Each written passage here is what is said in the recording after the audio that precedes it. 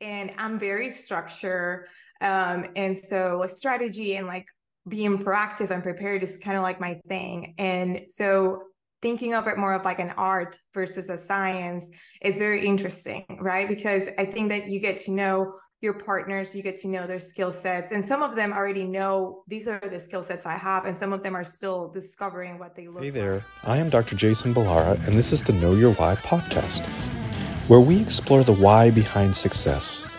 Every week, I meet with real estate investors, veterinary entrepreneurs, mindset coaches, authors, and fitness professionals to uncover their why and how it drives them on the winding road to success. What is your why?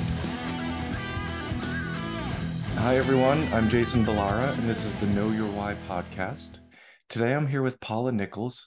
Paula is a real estate professional with experience in project and organizational management, investment analysis, and contract negotiations. Paula and her husband, Jonathan, began investing in real estate in 2018. So, Paula, I'm going to stop there. As I mentioned before we started recording, my voice isn't quite there. So, first of all, let me just say thank you for coming on the show today. I appreciate you taking the time. Yeah, Jason, thank you for having me. I'm excited to be here. Yeah, I'm looking forward to this conversation. Let's just start by getting your background. Tell us about yourself. Tell us, kind of what got you into real estate, and we'll kind of take it from there. Yeah. So I was actually born in Colombia. And in 2006, my family and I moved to the United States with political asylum. And so we always had the dream to own a home. And when we moved to the States, a few years later, I became my mom's real estate agent. And so I was the one sourcing the home for her. I kept getting the mail over, and making sure I was signing up for all of the available homes. And so that was at age 15. That's where my passion for real estate really sparked. I was very genuinely good at finances and budgeting and doing all these things at an early age. And so later on, I decided to go to college, get a degree in finance. And that's where I met Jonathan. And I think that we got married in 2017 and we read about, real estate through many books, and that became our hobby. And it all started with a hobby that rekindled that passion for real estate that I had at an early age. And so late 2017, early 2018, we decided to make it, a more formal, not less of a hobby, more of a formal way of living and way of doing work. And so we decided to become full-time real estate investors after investing in small multi and single family homes. And so that's a little bit brief conversation, like brief summary of my story. But we now love multifamily. We've been working in Apogee Capital. It's the name of our company, or multifamily syndication firm. And we opened that early in 2019. And since then have been able to purchase, as GPs, over 400 units in Texas and Oklahoma. And we are really excited to continue to invite investors alongside with us. That's awesome. Interesting to have that, sort of background at such a young age, working in real estate with your mother, helping find house. So you were interested in finance, sort of sounds like right from the beginning. You went to college for that. What do you, as you and Jonathan were forming Apogee Capital, I think a lot of times people have, as you form partnerships, whether that's with, a life partner or business partner, there people are going to have different roles. So what was your role? What did you kind of take on? Sort of what responsibilities have you had within the business? Yeah. To be frank, it all started like it was commingled, right? We didn't have our own swim lanes. We were both doing everything together. And as we transitioned into make it a business, we realized that, my background also, after doing finance, I went into management consulting. And so organizational management is kind of my thing. And it was multiple conversations with Jonathan of like, okay, you're good at this and I'm good at this. How do we stay on each other, like out of each other's swim lanes? And it honestly was a very organic transition, right? I thought that because I'm a finance major, I know like modeling, I know underwriting, like that I will transition to be that will be my main role. But in reality, Jonathan is an aerospace engineer. He's really great at numbers and he really enjoys the spreadsheets. And I really enjoy the business development, the relationship, more on the operations, system development. And so we've transitioned into that. He's more on the acquisition side. And I am more on the business development, investor relationships, as well as the asset management. And so I think that we both found our own strengths and also complementing each other. I think that we both have similar yet different personalities and skill sets. And so I think it has been very complementary.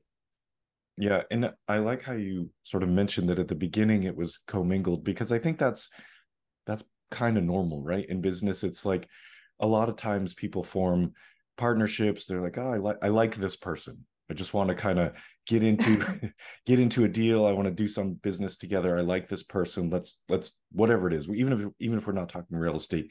But then you Yeah. find out what everybody's good at, what their strengths are, how they work well within the components. And so it's an interesting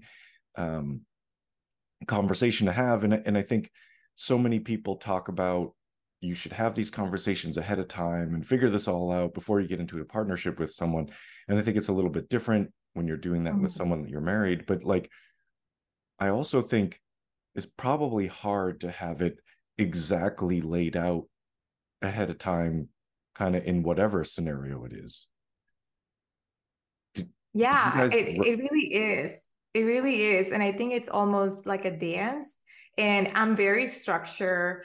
And so a strategy and like being proactive and prepared is kind of like my thing. And so thinking of it more of like an art versus a science, it's very interesting, right? Because I think that you get to know your partners, you get to know their skill sets. And some of them already know these are the skill sets I have. And some of them are still discovering what they look like, as they applied in the multifamily side of things, right? And so I think between Jonathan and I was a lot of leaning on each other, but also letting the other person shine. I think that as we have partnered with other people outside of, just Jonathan and I, we've learned that there are times to lead and there are times to follow and there are times to speak up and times to be quiet. And so I think that it's almost like a dance, right? You're going to step on each other's toes at times, but as long as you pick it up and you learn from that, I think that that's kind of the key to success.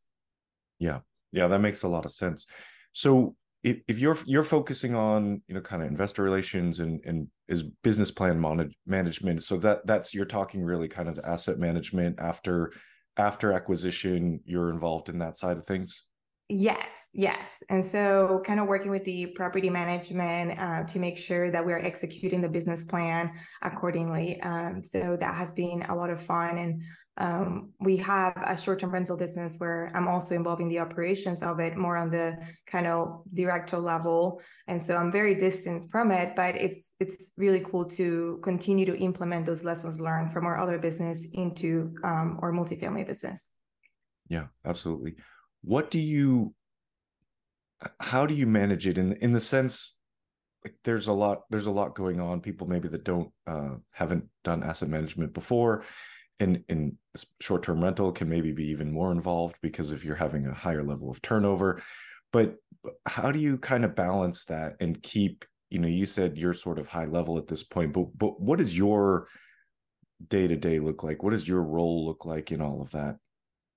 Yeah. So before I answer that question, my previous job to being multifamily, right? So I did management consulting and then I went to work for a developer here in the Dallas-Fort Worth area where I live. And in that, during those 3-4 years that I worked there, I got to work with a lot of asset managers at private equity firms. And so I got to see what they did, what questions they asked about our assets. And so it was, for me, very informative, and it was just a great educational process to learn from private equities and how they handle the asset management. Mm-hmm. And so again, I think that it is a part of science and a part of art, right? Like I am managing people, I'm managing the property management, and so I think that really setting the clear expectations of what those are and making sure that we together come void those expectations, and that there is that weekly accountability as of what reports are we going to be reviewing together and what changes are we making together. So we are a partner. And so I really like to engage in those conversations with the property management of like, okay, these are the expectations that we both are coming up with. This is the accountability piece, right? What happens if we don't meet those, milestones and expectations? And then on a weekly basis, let's review those so that we are both, proactively addressing any issues. And so I see it a lot as like a management, if you have ever led a team, it's having those kind of soft skills, but keeping it very, very clear, having reports, having spreadsheets, to make sure that they're, that everything is clear. Yeah, and I think that's a great point, but I want to, maybe you can get a little more detailed about, sort of what markers are you talking about? What, you said what these are the KPIs that we're trying to hit, that kind of thing, and these are the accountability points. What are you using for each of those really to have these conversations with your property management? Because I think this is like a lot of the programs, a lot of what you might see on social media, it's a lot geared towards acquisition, right? Acquisition or capital raising, which are incredibly important parts, but those are actually like, those are the short-term things, right? Yeah. The acquisition, the capital raise, that might be 45, 60, maybe 90 days, but then the asset management is years. So right. What are you doing looking at key KPIs and communicating to your property management? And then what are you doing for, sort of accountability steps? Yeah. So to be transparent, on the first couple of these that we joined, we were not the asset managers. So it has been a really great experience to see how other people are doing it. And then recently we joined a master class to be like, it's called ACE operators. And so here we're meeting with all these other great operators to ensure that we are executing the latest and greatest strategies on managing multifamily. And so I think that I want to clarify that to everyone, that there is always like room for improvement. And so for us, executing the business plan is so important, because as you said, if we focus on the acquisition and then the business plan is not executed, you're not going to be able to get the returns that you had projected at the beginning of the project. And so for us, like the KPIs that we look at are, most people probably know occupancy, and then the lease up, right? The turnover, how long is it taking them to turn over the units? And then I would say that for us is like what retention we have, right? So we want to be able to retain as many people as possible. And so really coming up with creative ideas on having events on a monthly basis so that we're creating that community. A lot of like our why at Apogee is to be able for people to leave their calling. And so we want that for our residents as well. And so how do we create that sense of community in a way that it benefits them, because they don't have to move, they get to kind of set their roots here. And then also for us, it helps us because we don't have to turn over units as quickly and spend all that money on CapEx. And so it really looks like an hour meeting on a weekly basis and going over these specific KPIs, right? Like from an occupancy perspective, turnover, delinquency is one of them too. In our current property, we don't really face a lot of that being an issue, but I do know that it is an issue in other projects. And so I think that going over those key numbers are very important, and setting goals. And so, for example, if right now you are at 80% occupied, let's set a goal that's attainable by next week, right? So maybe it's not 100% by next week, but it's 85. And so how do we get that? And we really, I get into the nitty gritty, like, what are we doing to get, we have 40 units that need to be leased. What do you need from me? I've thought about XYZ. What have you thought about? Okay, let's implement it. Do you need flyers? Do you need whatever it is that they need? It's how can I help them? But also I'm going to hold them at a high standard, because we do need to ultimately execute on the business plan. Yeah. Does that answer your question? Yeah, no, that's a great start. I will expand, because I think these are really important points. But your point about resident retention, and I think it gets, kind of overlooked. And there's a balance, right? Because uh, you want to retain residents that are, they're paying on time, they have a good relationship with the community, that kind of thing. You want to retain residents, but there's also that balance of, well, if these particular units are well under market rent, how are you going to decide how much to increase on a renewal while still retaining that good? And I think you said before that it's an art as much of a science. How do you balance that? How do you kind of look at retention and occupancy and kind of bring that all together?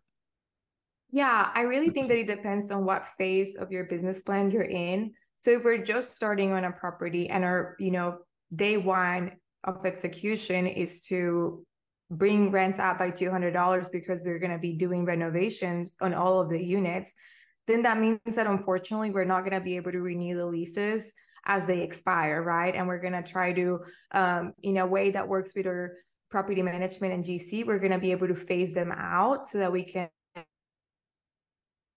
have the time to, turn them over, do the CapEx projects in the units, and then lease them out. And so if it's at the beginning of the business plan, and that's our business plan is to completely renovate the interior of the units, to lease them at a higher rent, which is a very standard business plan in a value add multifamily deal, then we're probably not going to want the residents to stay at least at the same, unit.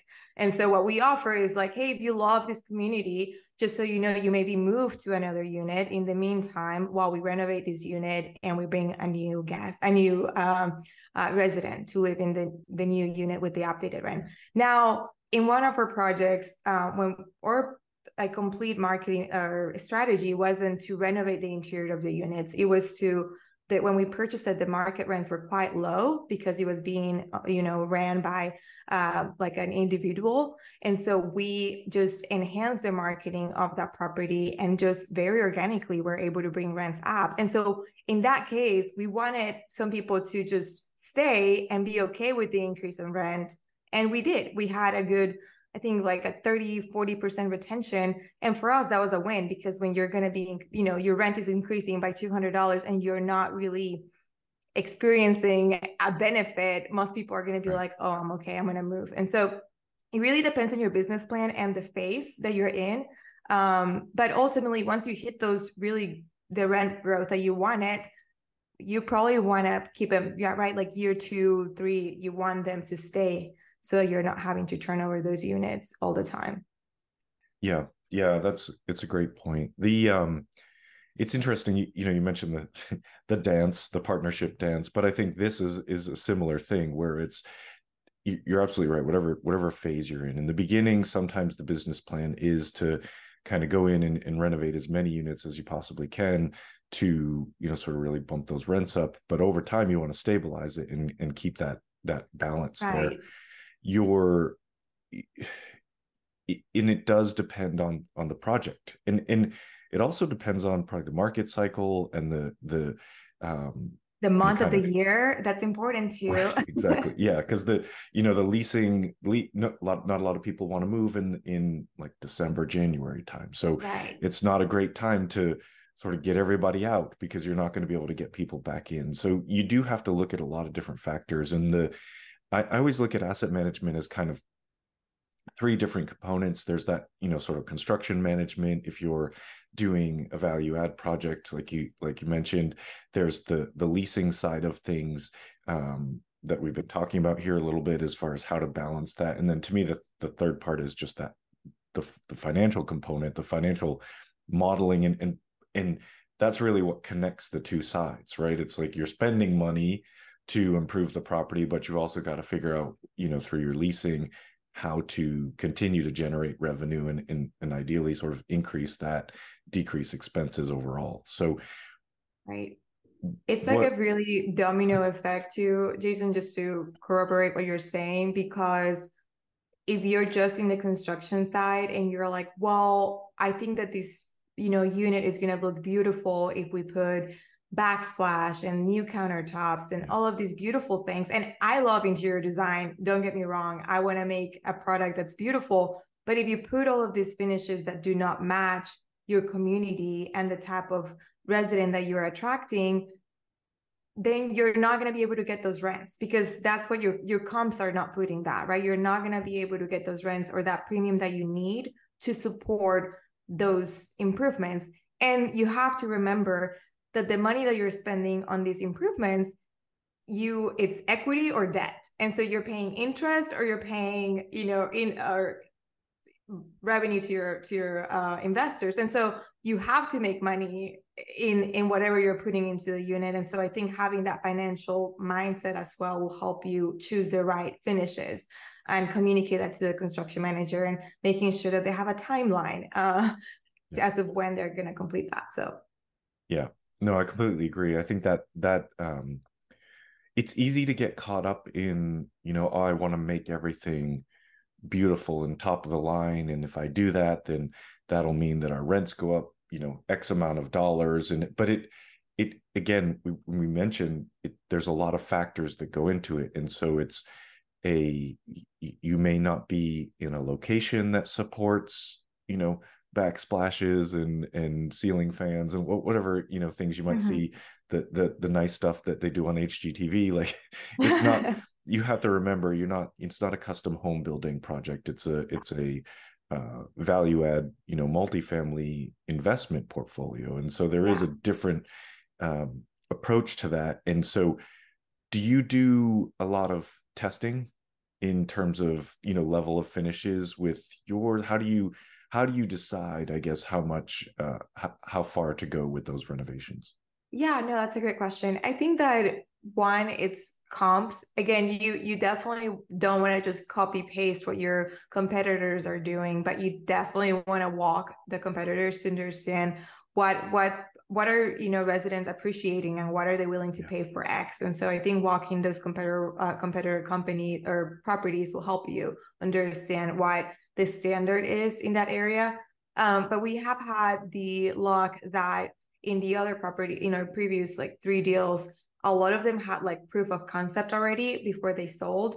And so we kind of knew what the premium finishes would look like in our units, because they had already proven that concept. And for us, it made it a very safe investment in a way, because we had proof not only from our competitors, but within our own building, that we were already leasing for a premium if we brought it up to X finishes. And so we had that going for us.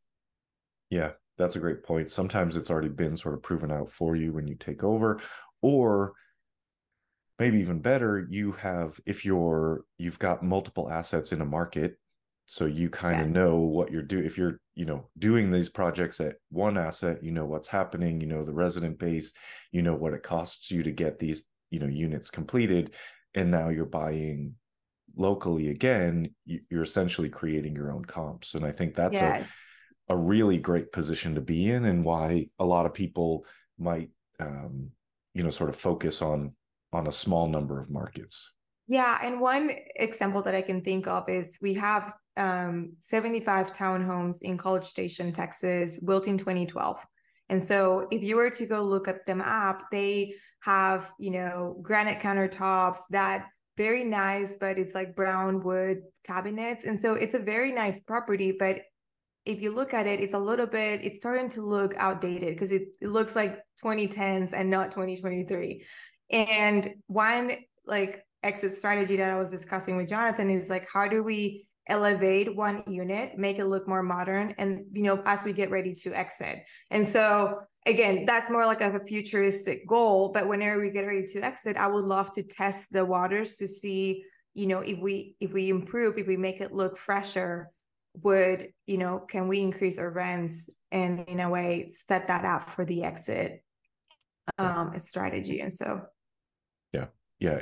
So then I think what you're saying is you're effectively doing what we just talked about for the next owner, right? You're demonstrating, okay, here, if we do this, you bring it up, if it already has solid surface countertops, maybe you're now going to reface the cabinets and paint them or something like that, add a backsplash, whatever it might be, to that next level, modernize it, and then say, okay, what are we able to get for lease at what Yep. how much of a premium are you going to get for that unit, and then say, okay, now here, if I sell this, you'll be able to do that in the remaining units and achieve the same thing. Exactly. Because then at that point, you're selling the opportunity of value to the next buyer.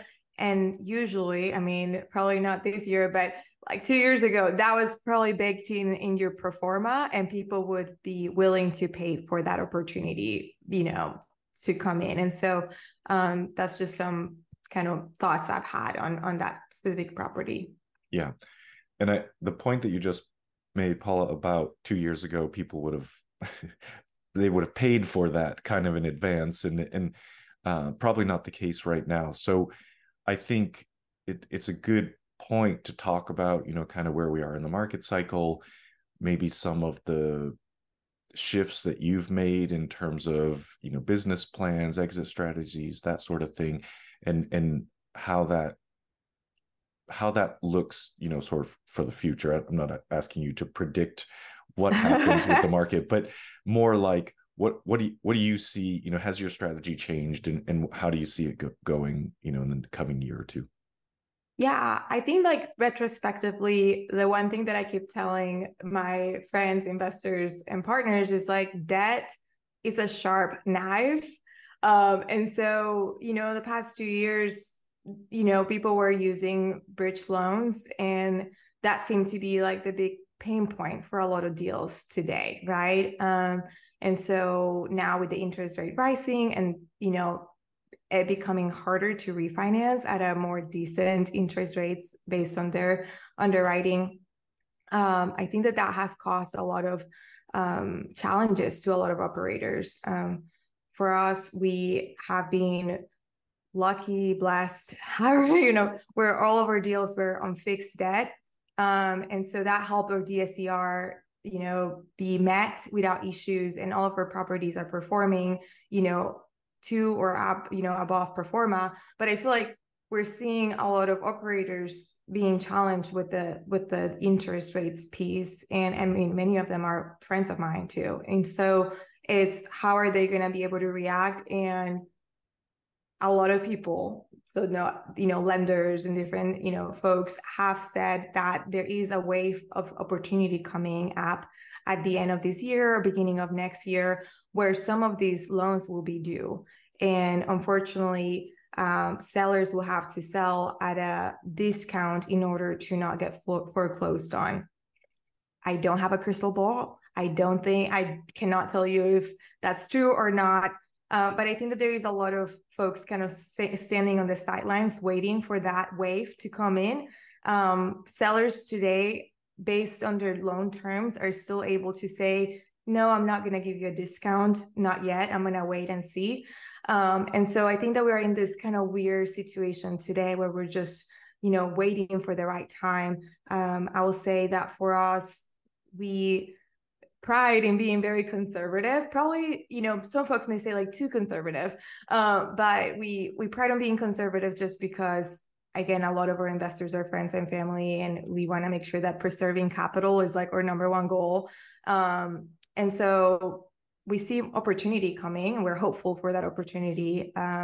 Deals are harder this time, to be frank. And so we haven't, we closed a deal a couple months ago, but we're actively looking for the next. And so that's kind of what I see, or what I've heard at least. Yeah, no, I agree. I think there's, the debt being a sharp knife, that it's a great point, because that's been the real thing, right? That's the source of pain here, and opportunity due to that pain is what people are talking about, is because essentially if your debt is coming due now, and especially if it was short term, and so you bought, a year ago, 2 years ago, and on bridge debt, you're going to have some probably difficult decisions to make here, in the next year. And it's, if you can figure out a way to ride it out, then, again, real estate is a long-term play. So you don't necessarily, it's like when the stock market goes down, right? You don't you Right. don't actually lose anything unless you sell. And Right. so, you hang on, and then it comes back up, and it goes above and beyond where it was before. So it's kind of like that. That's what a market cycle is. And so it's just being, I guess, in the right position, and it makes the point of how important debt is. And a lot of people, all of that bridge debt that's out there, it isn't because that's what people necessarily wanted to do. It's Mhm. because that was kind of, in a lot of ways, the only way deals were getting done. There was, Mhm. just because of the market cycle, we had, I think, I've heard anywhere from 80 to 90% of the deals that were being done were done on bridge debt. So Yeah. it is very lucky if you got in, long-term debt, and at a low interest rate, and now you have the opportunity to sell as an assumable loan. So it just, I think it's taking things like this and like learning those lessons, that's the best thing that you can do. Yeah. Yeah, I agree. And for us, just as we're, in this part of the cycle, we actually passively invested in a deal where, they had a bridge loan. And that was very, very early in our multifamily journey. And we were so excited because we knew of this person and we knew of this operator. And we looked at the numbers high level, and we didn't think about the bridge loan, the impact that it could have if interest rates rise.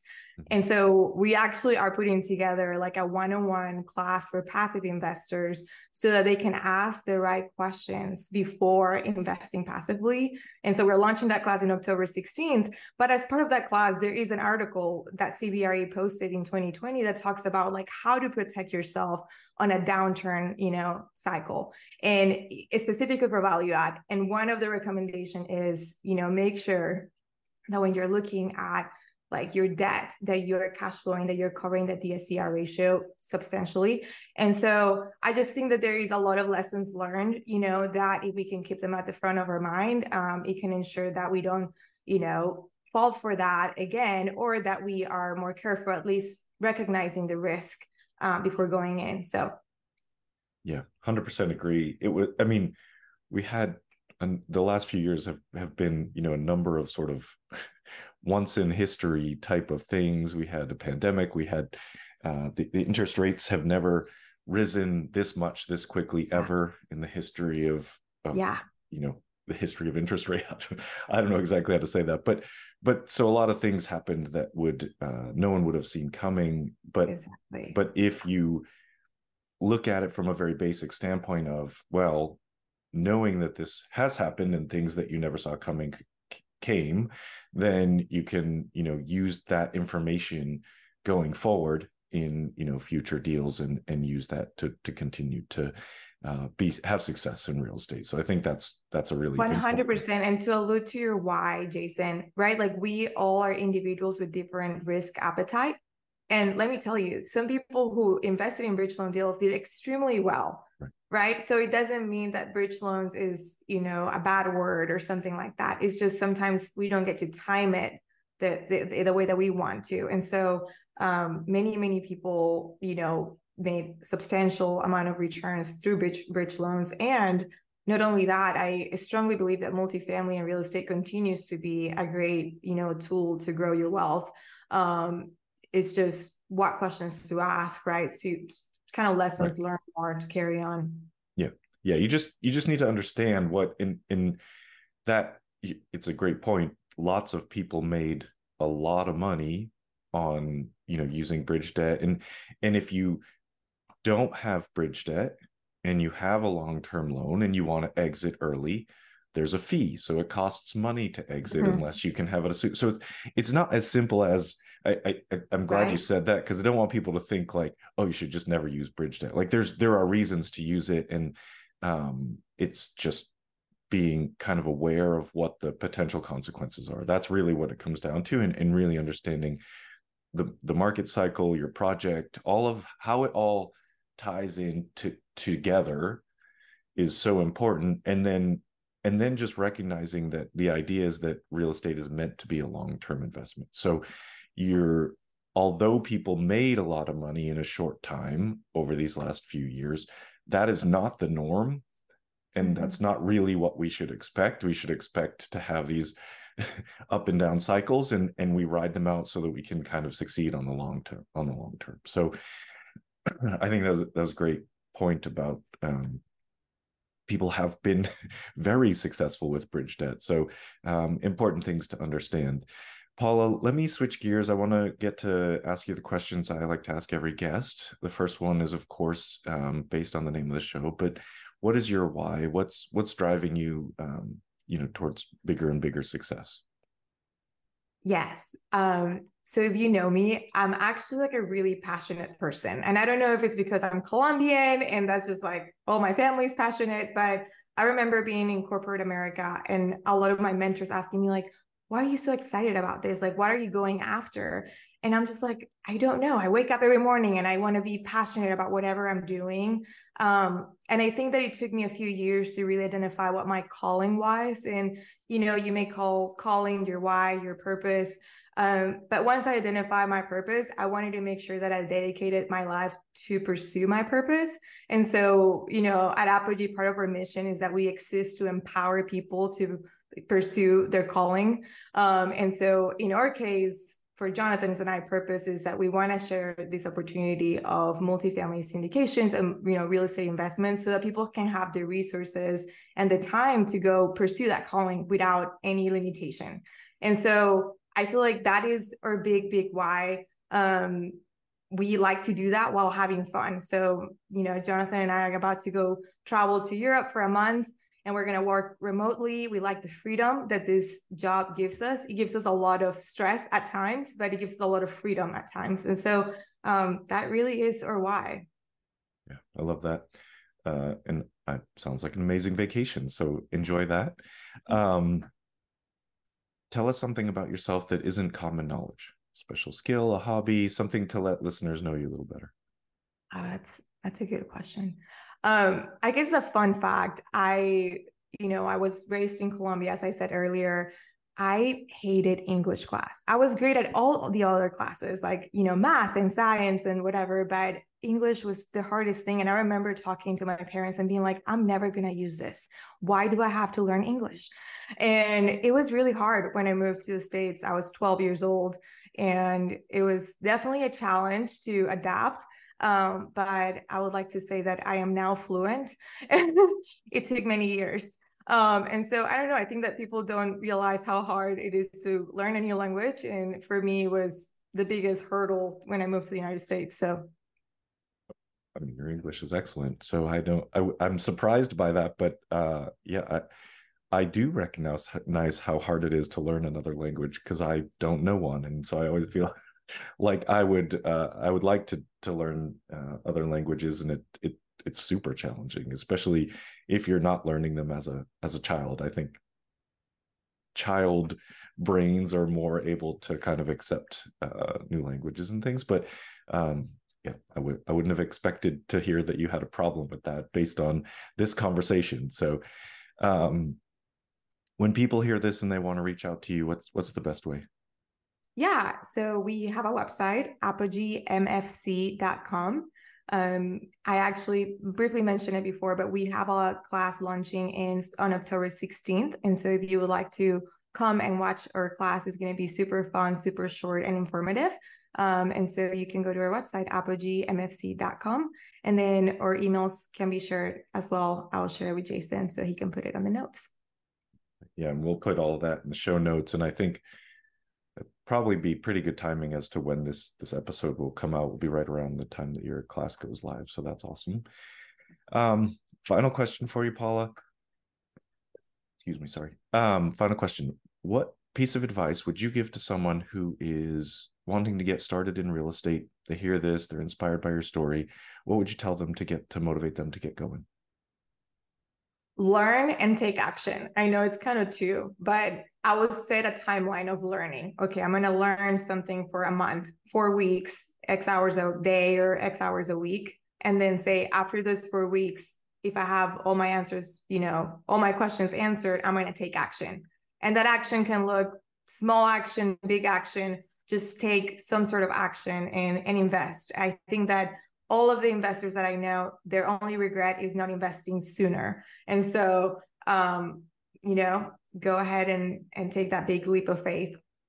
Yeah, that's awesome. It's true. It's true. If we could all go back in time and invest in 2010, we would be we'd be in a really good place right now. So yes. Thank you so much. Thank you for coming on the show, sharing your story. I really enjoyed this conversation and appreciate having you. Yeah, thank you, Jason. I had a lot of fun. Awesome. And folks listening, I'm sure you're going to get a lot of value from this episode. Please connect with Paula. We'll have everything in the show notes. And please like, rate, and review the show so we can get more great guests like Paula. Thank you all for listening. Hey there, I am Dr. Jason Ballara, and this is the Know Your Why podcast, where we explore the why behind success. Every week, I meet with real estate investors, veterinary entrepreneurs, mindset coaches, authors, and fitness professionals to uncover their why and how it drives them on the winding road to success. What is your why?